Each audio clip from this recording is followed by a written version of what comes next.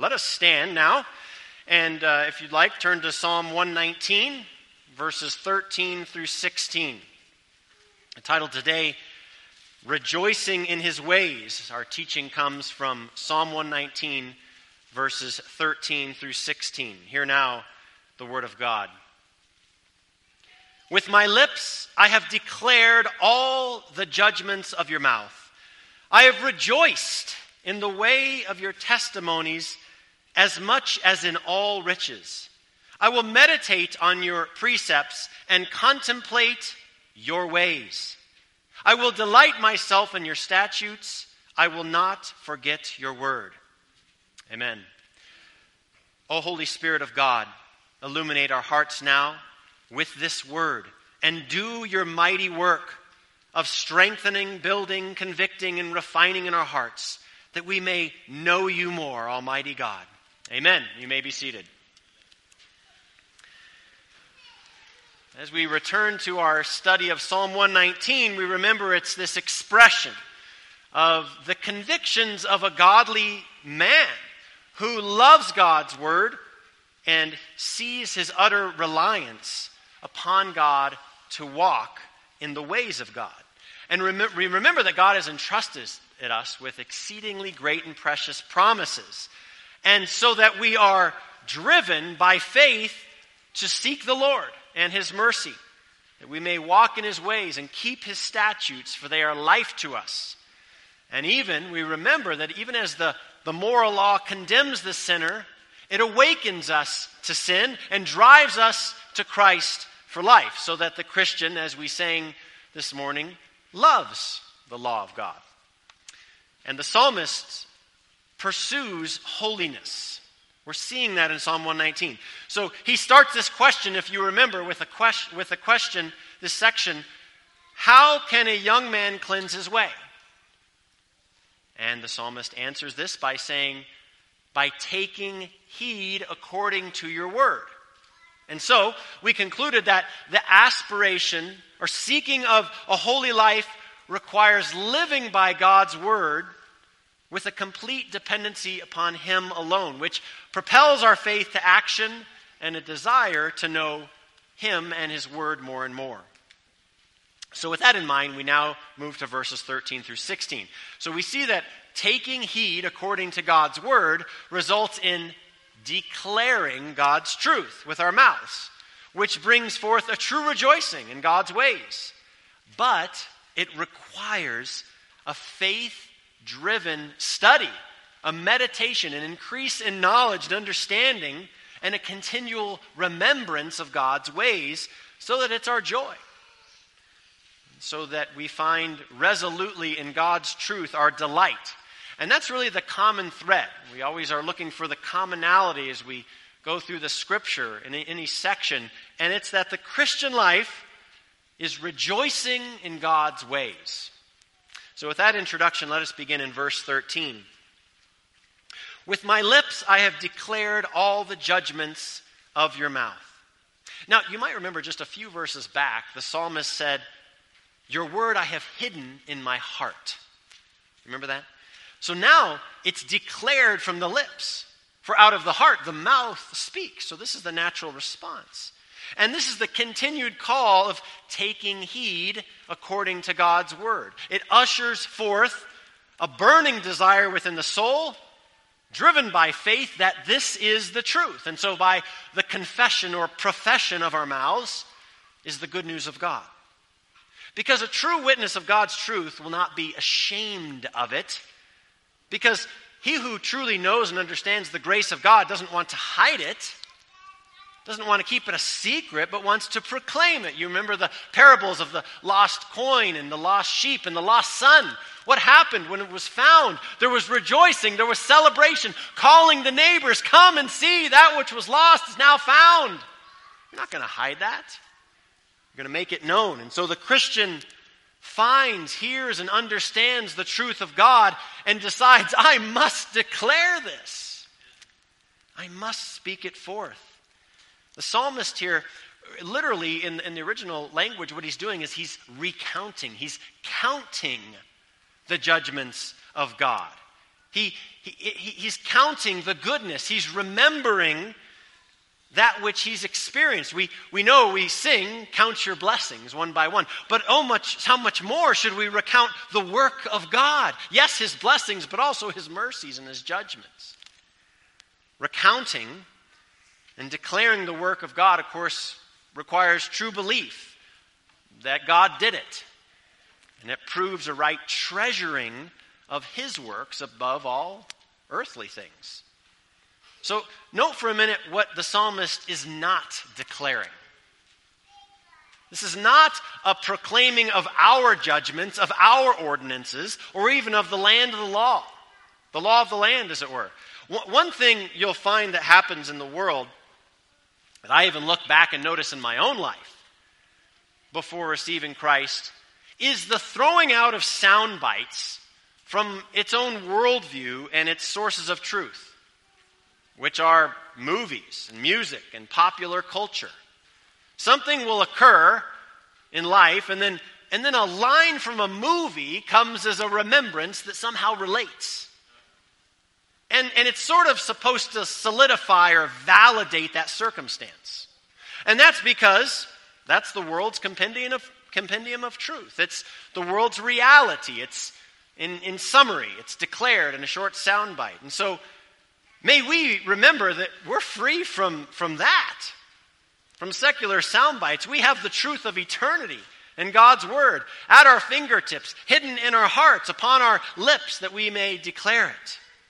What a gift this is. What a humbling treasure for us to be able to declare and know the eternal judgments of God.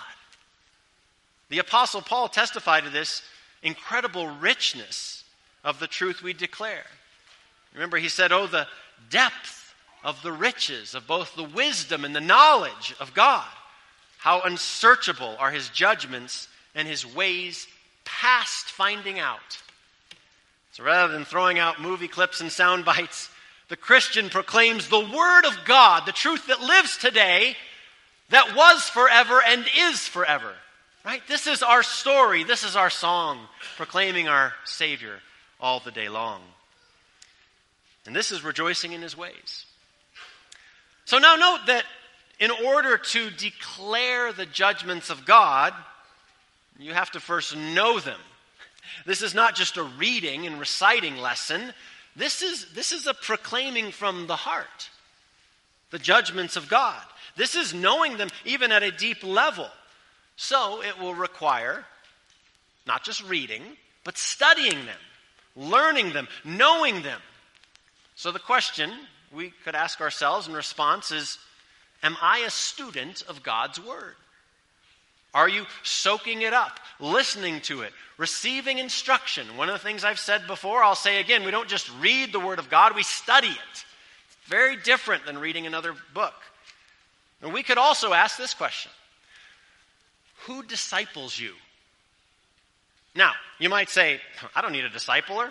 I'm good. I'm not dependent upon some man. Is that what you're presuming? I've got God's Word. Amen. And truly, he is our great discipler and instructor. But God has also given us one another, hasn't he? To continually grow and learn. Remember, Ephesians 4 says he himself gave some to be apostles, some prophets, some evangelists, some pastors and teachers for the equipping of the saints for the work of ministry.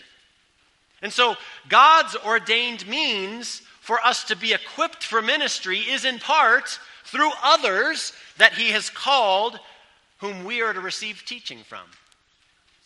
And consider what God just says in his word about learning. What is our attitude?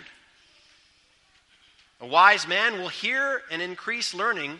A man of understanding will attain wise counsel. The heart of the prudent acquires knowledge, and the ear of the wise seeks knowledge. Give instruction to a wise man, and he will be still wiser. Teach a righteous man, and he will increase in learning. And you might remember the Apostle Paul to the church at Philippi even gave instruction in how we are to grow by those appointed to teach and lead. He said, what you have learned and received and heard and seen in me, practice these things, and the peace of God will be with you.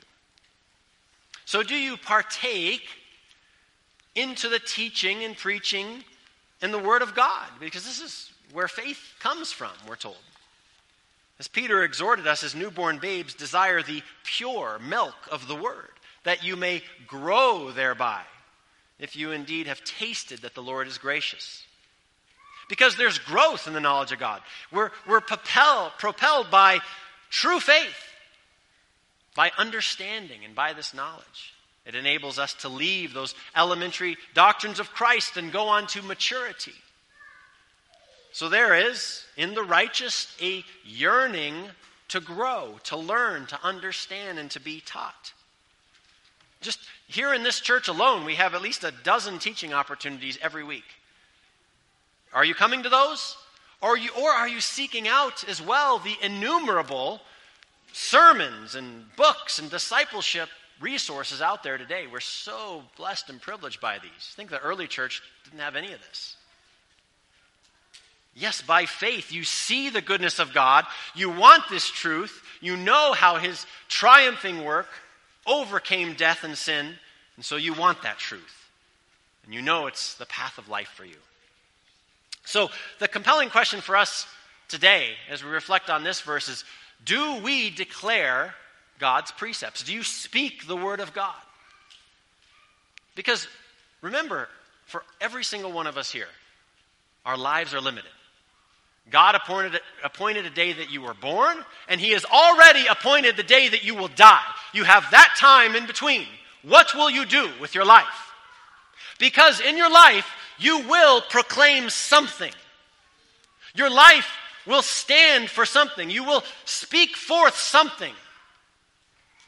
What will it be? If you had to declare in your life, if you had one thing you could declare, one thing that you would be remembered by, what would it be? Would it be some work you did? Some action? Maybe a legacy? Or would it be God and his work? May we declare the judgments of our God and be proclaimers of his truth. We just need to remember that.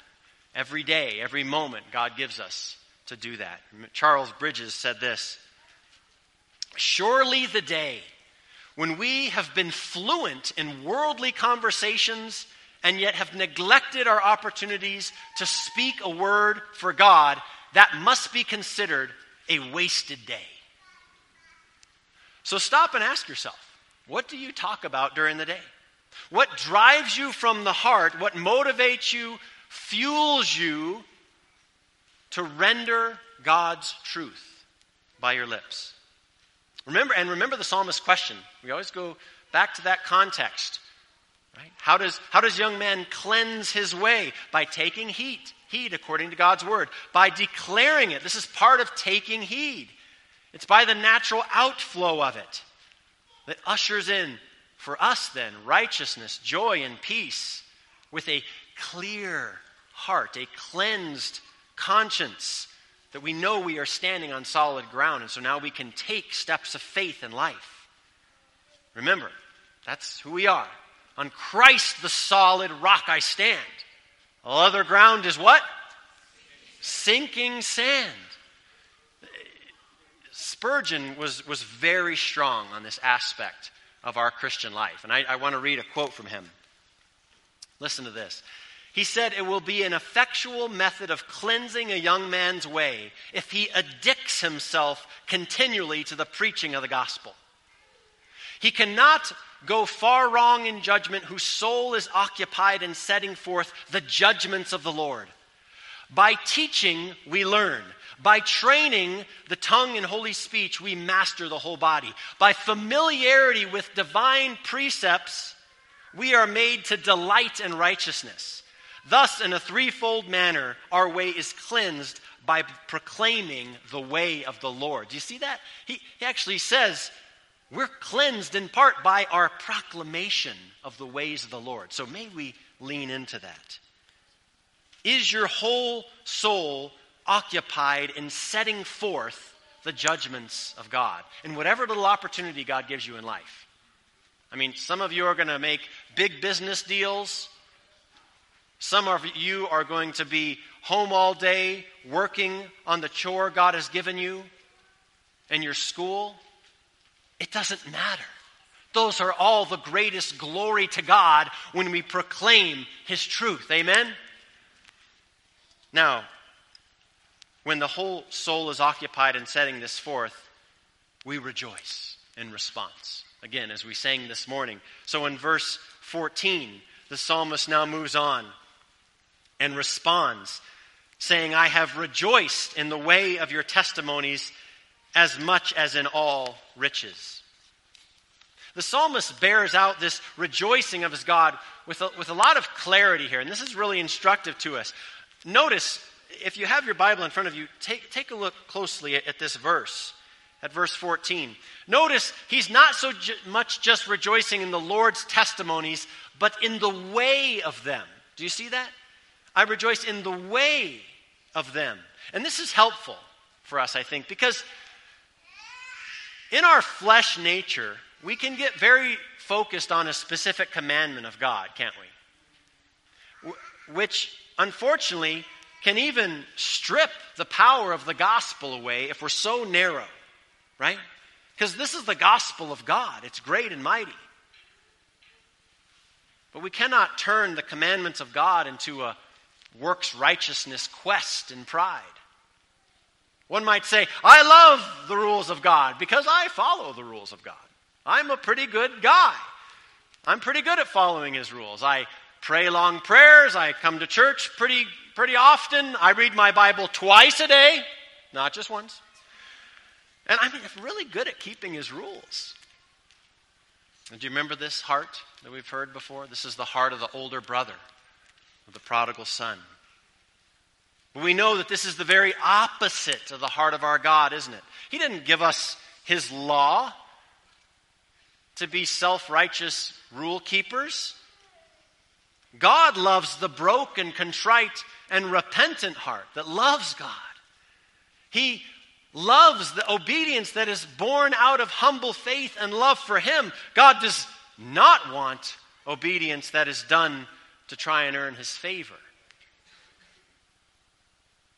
So we say we rejoice in the way of God's testimonies, in the way of holiness where He leads us, the narrow way of the cross, His presence with us, His faithfulness that never leaves us, His enemies that never overcome Him. These are worthy of rejoicing. These are the ways of our God.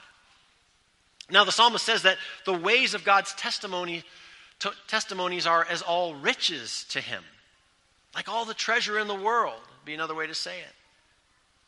So it's a question that we should often ask ourselves. What is my treasure? Where is my treasure? For there your treasure is, your heart will be also.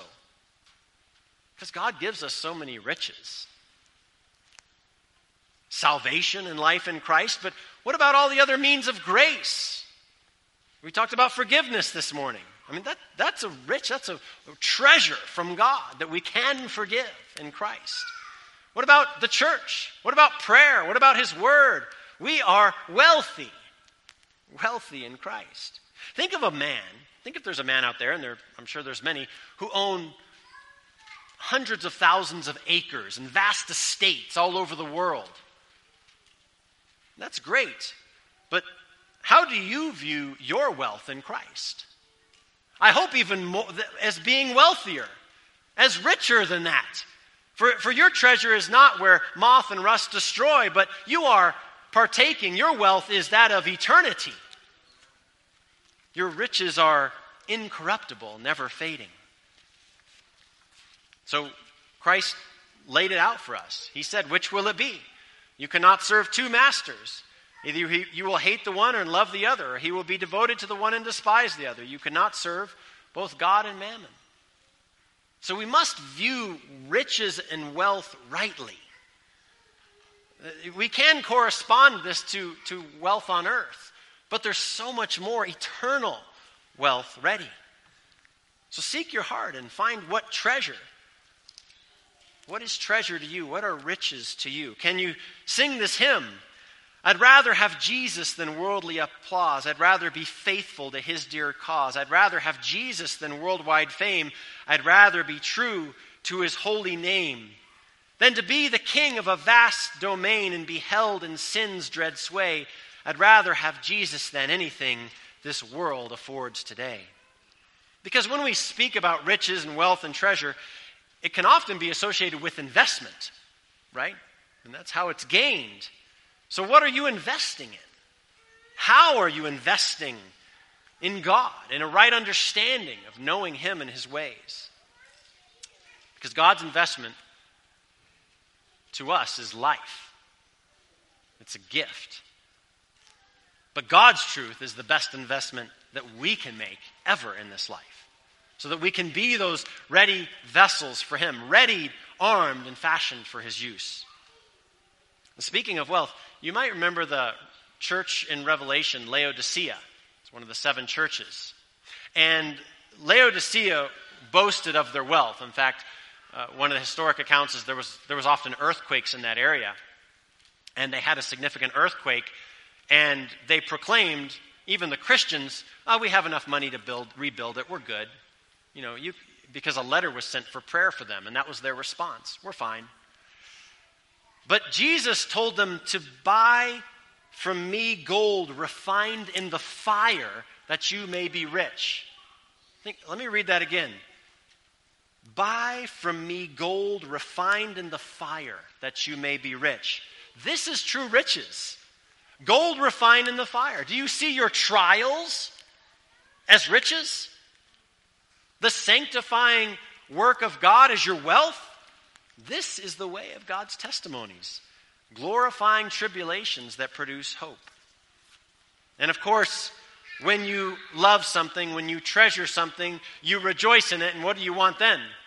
We just want more of it, don't we? For example, my family is patient with me because I keep going on and on about how I love the fall. I love this time of year. I love the autumn.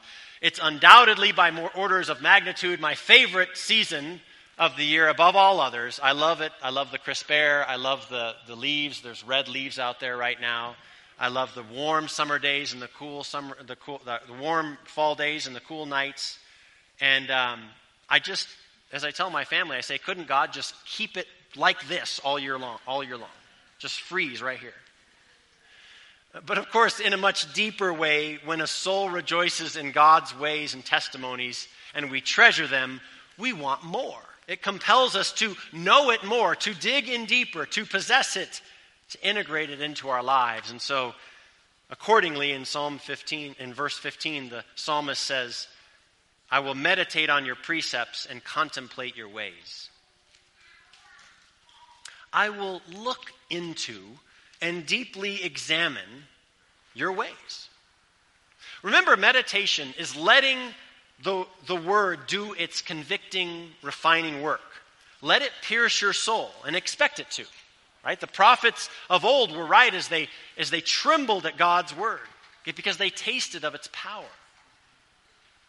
Diving in and meditating on God's precepts is a bit like pouring antiseptic on a wound, right? I talked about that a few weeks ago. But you know it's going to sting, that raw wound, but you also know it's good, right? Because it's cleansing, it's protective, it's healing. And so it is when we contemplate, when we meditate on God's word, it has that effect of burning off the calloused layers of our hearts to give us a heart of flesh. But this meditation, it's going to take intentionality, right? We don't just read the Bible, set it down, and then go about our work all day and forget what we just read. We have to consider it. Remember what the Puritans taught. Meditation and prayer go hand in hand. We read the Word of God, we stop, take time to ponder it, to meditate on it, and then we pray of those convictions that God brought us in contemplation and meditation. So it's very likely, very possible, that meditating on God's Word will actually take longer than it took to read that portion of Scripture. So give yourself time. Make sure you put that in your day planner if you need it. Spurgeon, again, thought quite highly of meditation. And he actually asked, why more Christians were not engaged in it. He said, no spiritual exercise is more profitable to the soul than that of devout meditation. Why are so many of us exceedingly slack in it? And in the Word, meditation is described as this, it's like partaking of a very good meal. God has given us our bread, the Word. Do we partake of it? Do we take it in, digest it? Are we strengthened by it? You might remember the words of Jeremiah 15. He says, your words were found and I ate them. Your word was to me joy and rejoicing of my heart. And accordingly, this is a good way to think of meditation. It's like chewing on God's truth again and again. And I want to read you a quote from Bishop George Horne. He said it this way: meditation is that exercise of the mind whereby it recalls a known truth, and as some kinds of creatures do with their food, to be ruminated upon until the nutritious parts are extracted and fitted for purposes of life. And he's referring to the chewing of the cud, right? Or the ruminating of food that some animals do. Some of you have cows, but lots of other animals do this too. Goats and giraffes and moose and even our Colorado bighorn sheep do this. So the goal is to extract the maximum amount of nutrients from the food they eat. So they chew on it again and again and again. These animals are called ruminants. They're a type of mammal. But that probably reminds you of the word ruminate, right? It's where it comes from. To consider something again and again and again, that we may apply it, that we may extract all we can from it. So we don't, again, just read our Bible for 10 minutes and then forget about it. You'll get very little out of it then. But we meditate on it, we ruminate on it all day. I've encouraged some of you in a practice that I've done myself for many years. If you read God's Word in the morning, it's a great way to start your day. Write down, maybe on a note card or something you can easily carry upon you, just the most quickening, profound verse, or even just part of a verse that you read that morning. Put that note card in your pocket, and then any little momentary breaks you have throughout the day, just pull that out and look at it, so that you're then you remember it, and you're meditating on God's Word throughout the day, and you're rejoicing in His ways throughout the day. Now, we need to speak about meditation for a moment. Has anyone heard this word outside of a biblical context before? Okay, well, let's talk about it. Biblical Christian meditation is altogether different, and in fact opposite of the increasingly popular practices of mindfulness, self-enlightenment, and transcendental meditation, which you'll hear of quite frequently in our culture. Sometimes these are connected with yoga or Zen Buddhism or self-help methods. But these are worldly forms of meditation. And you know what their focus is? Is actually to empty the mind. And they'll tell you that. Empty the mind and seek enlightenment, peace, and happiness through deep relaxation. Now, biblical meditation is not an emptying of the mind, but filling of the mind with God's truth. Quickened and convicted by the Spirit, it will not maybe always leave you in some relaxed state on the floor, but instead leaves you broken, cut to the quick by that two-edged sword of God's Word. Worldly meditation focuses on self and a goal of oneness with yourself. Biblical meditation is never to achieve self-enlightenment or self-awareness, but to focus on God and grow closer to Him.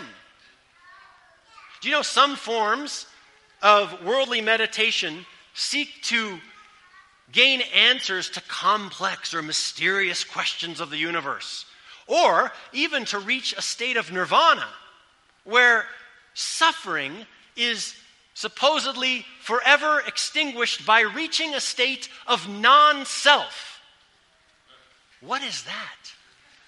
May we have nothing to do with this foolishness.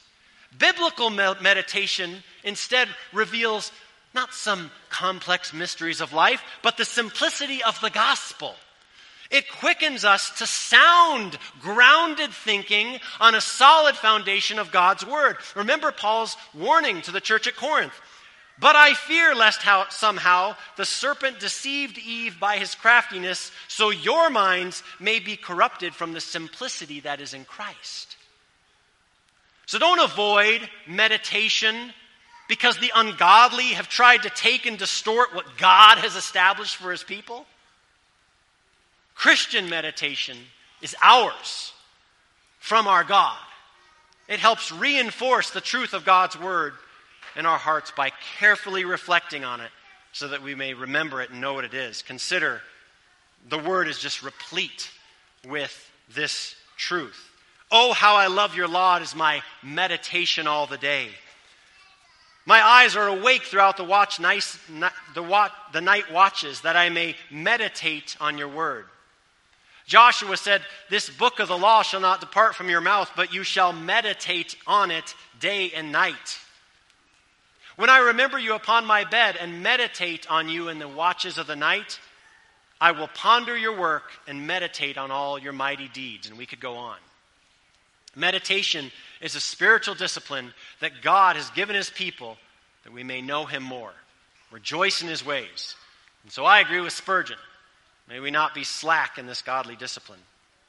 Now the psalmist here also says he will contemplate God's ways. Contemplate, or deeply examining through study and reading and discussion and asking questions and maybe even challenging yourself on this truth. After you read the word, you might ask, why did God do that way? What is the heart of my God? Our scripture text today was from Matthew 20. You remember Brother Chad Roach read that. The parable of the vineyard workers. It's a great example of that which we must consider and contemplate. Because if you just read it really quick, you say, well, that situation doesn't seem fair. I mean, those guys worked all day, and they got the same pay as the guys that worked 1 hour. What's going on here? What a great thing to contemplate and say, God, I must contemplate your word. I want to understand your heart. So what does this passage mean? We know our culture, where fairness and this communistic redistribution of wealth is the law of the day. Is that what Jesus is saying? But what is God teaching us? We must study. We must contemplate. It should challenge us in our self-examination.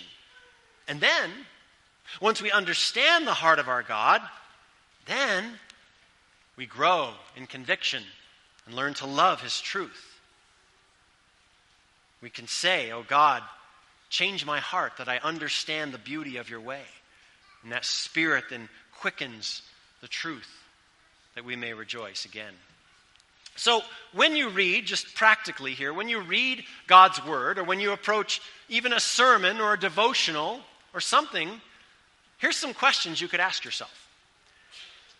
What have I received from this word or this teaching? What does God have for me to grow in from that teaching or that word? And what is he reproving in my life now that I can apply? And there's a lot of other actions we can take. You can journal. I know many of you that journal. It helps us contemplate God's ways in our own life. We can talk about our individual Bible times. We can talk about sermons. We can talk about what God is teaching us. In our home, most of us, they're doing it right now, take notes during teaching times. And one of our favorite things that we do in our home is sharing our notes. And that's what we do on Monday nights. That's typically our family devotional time, is sharing our notes from Sunday. Because, on Sunday we go through 5 teaching times every Sunday that we have all these notes on, times 8 or 9 people, right? So we have the family morning Bible study, we have an exhortation, we have the sermon, we have the Lord's Supper, and then we have evening service. And there's notes on all those in that front row.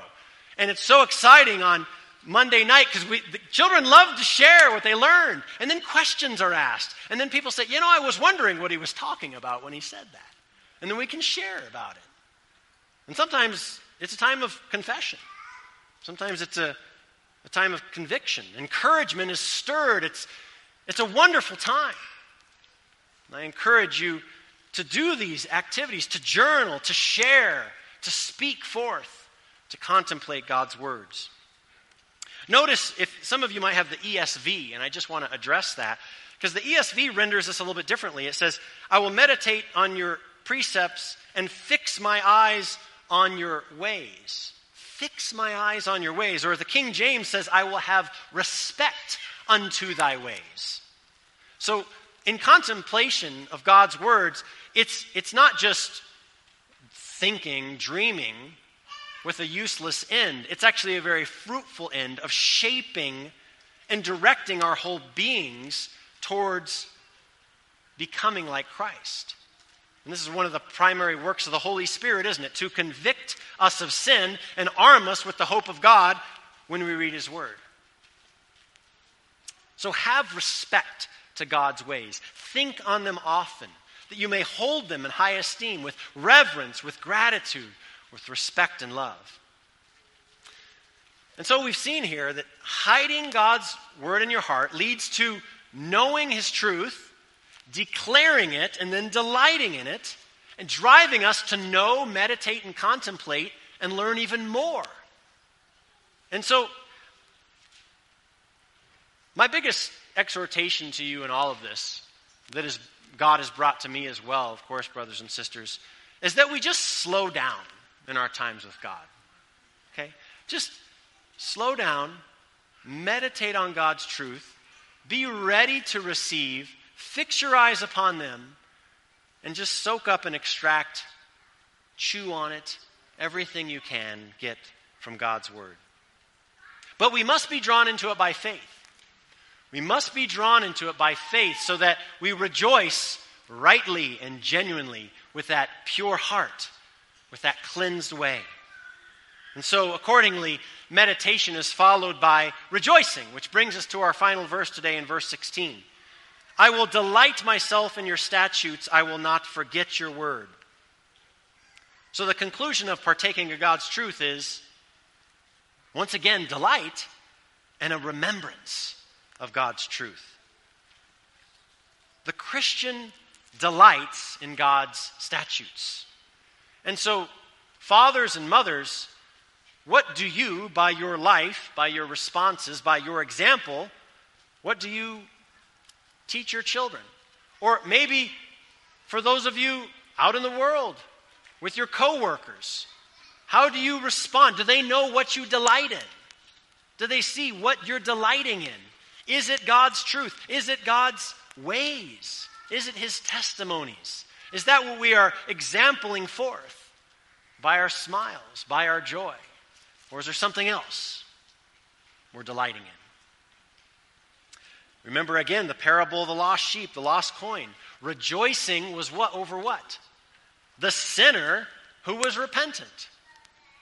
This is ultimately God's way, God's heart.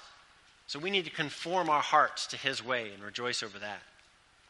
And you might remember, as I mentioned a minute ago, the older son of the prodigal, he wasn't really interested in celebrating. Remember, he wouldn't even come in the house to celebrate with his father. He was not interested in rejoicing over that was lost, which is now found. He was selfishly upset that his good works were not celebrated. May we learn and delight in that which our God delights in. But this delight, it's not just happiness, is it? It's life-giving. It's strengthening. If you have your Bibles, turn to Psalm 1 and remember, blessed is the man who delights in the law of the Lord, and in his law meditates day and night. He shall be like a tree planted by the rivers of the water that brings forth its fruit in its season, whose leaf shall also not wither, and whatever he does shall prosper. This man's delight is right. It's aligned with God, and he's blessed. See this is how blessing and delight is pictured. It's a well-watered tree, or for us, continually drinking from God's word. It brings forth fruit. It prospers whatever he does. And it's worthy to ask, what is my soul drinking in? What am I feeding my soul? Let's be watchful of the influences of the world that our soul drinks in. Because remember, the seed was choked out by the thorns that sprung up. The cares of this world and the deceitfulness of riches chokes out the word, and the seed becomes unfruitful. The psalmist concludes, I will not forget your word. Because that which we never forget, that's our treasure. We never forget that which we cling tightly to, that which we delight in. Do you remember this even as Jesus ministered? Do you remember the Pharisees? They didn't delight in God's truth. They became prideful from it. They abused with it. They leveraged it against the people. But the repentant sinners, they loved God's truth, for they saw it not as a trite rule to wield about, but as life-giving. And that's why we rejoice in it. We see it rightly. We see the redemption of God in every precept. So, you know what, Brother Bill, it's okay to forget a lot of things in life, as you said. I mean, we can have a lot of things fade away, particularly the offenses and sins of others against us, amen? But we never forget the Word of God. It's life to us. Just forget everything else, it's okay. But remember the Word of God. Well, what an instructive passage for us. Declaring God's judgments, rejoicing in his ways, treasuring them, seeking more, meditating on his ways, delighting them and remembering them forever. So I want to conclude now with a sobering question for all of us. Is digging into God's word and meditating on it, is that a chore or a task, or is it a delight? Is it true rejoicing to you? Because we know we do all things by faith. This is delighting in God's way. But this testimony that we've heard today in the scripture, if we delight in God's way, you know what that is? I believe it's evidence of adoption. Because obedience, if done out of faith and love for our God, is not a burden, but it's a delight by his children. His children know, take my yoke upon you and learn from me, for I am gentle and lowly in heart, and you will find rest for your souls, for my yoke is easy and my burden is light. Remember, God sent the Spirit of the Son into our hearts, where we cry, Abba, Father. It's with affection. It's with love. And through the gospel of Christ and his redemption, we are at peace with God. So his testimony, his statutes, his judgments, these are all the message of reconciliation and are just delightful to those who partake of this great salvation. So let's keep in close communion with God. Let's grow in affection. Let's come under his truth and receive it and delight in it throughout the day. And may we let his ways be our ways. You wonder what way to walk in this life. Walk in the ways of God. Because there's no other path for the Christian on this narrow way that leads to life. I mean, the world is going to shout its propositions at you continually. That's fine. Let them. Because you already have the truth. So keep it and stay there and walk in it. And may it be the way of our hearts. David said before the assembly in 1 Corinthians 29, he said, O Lord God, keep this forever in the intent and the thoughts of your people and fix their hearts towards you. When we rejoice in God's ways, the most overarching, most supreme heart of God is his grace, his redemption, his life-giving work by saving his people through the work of Jesus Christ. So delight in it all. Delight in his commandments. Delight in the testimonies. Delight in his creation. Delight in his providence today. Delight in David triumphing over Goliath. Delight in your God crushing the head of the serpent. Delight in the prodigal son coming home. Delight in the gospel, for this is the way of your God. This is his heart. And let that overflow out of you, declaring and wanting more and never forgetting who you are. A final application. You know God's word. You know who you are in Christ. And so never forget it. And live accordingly.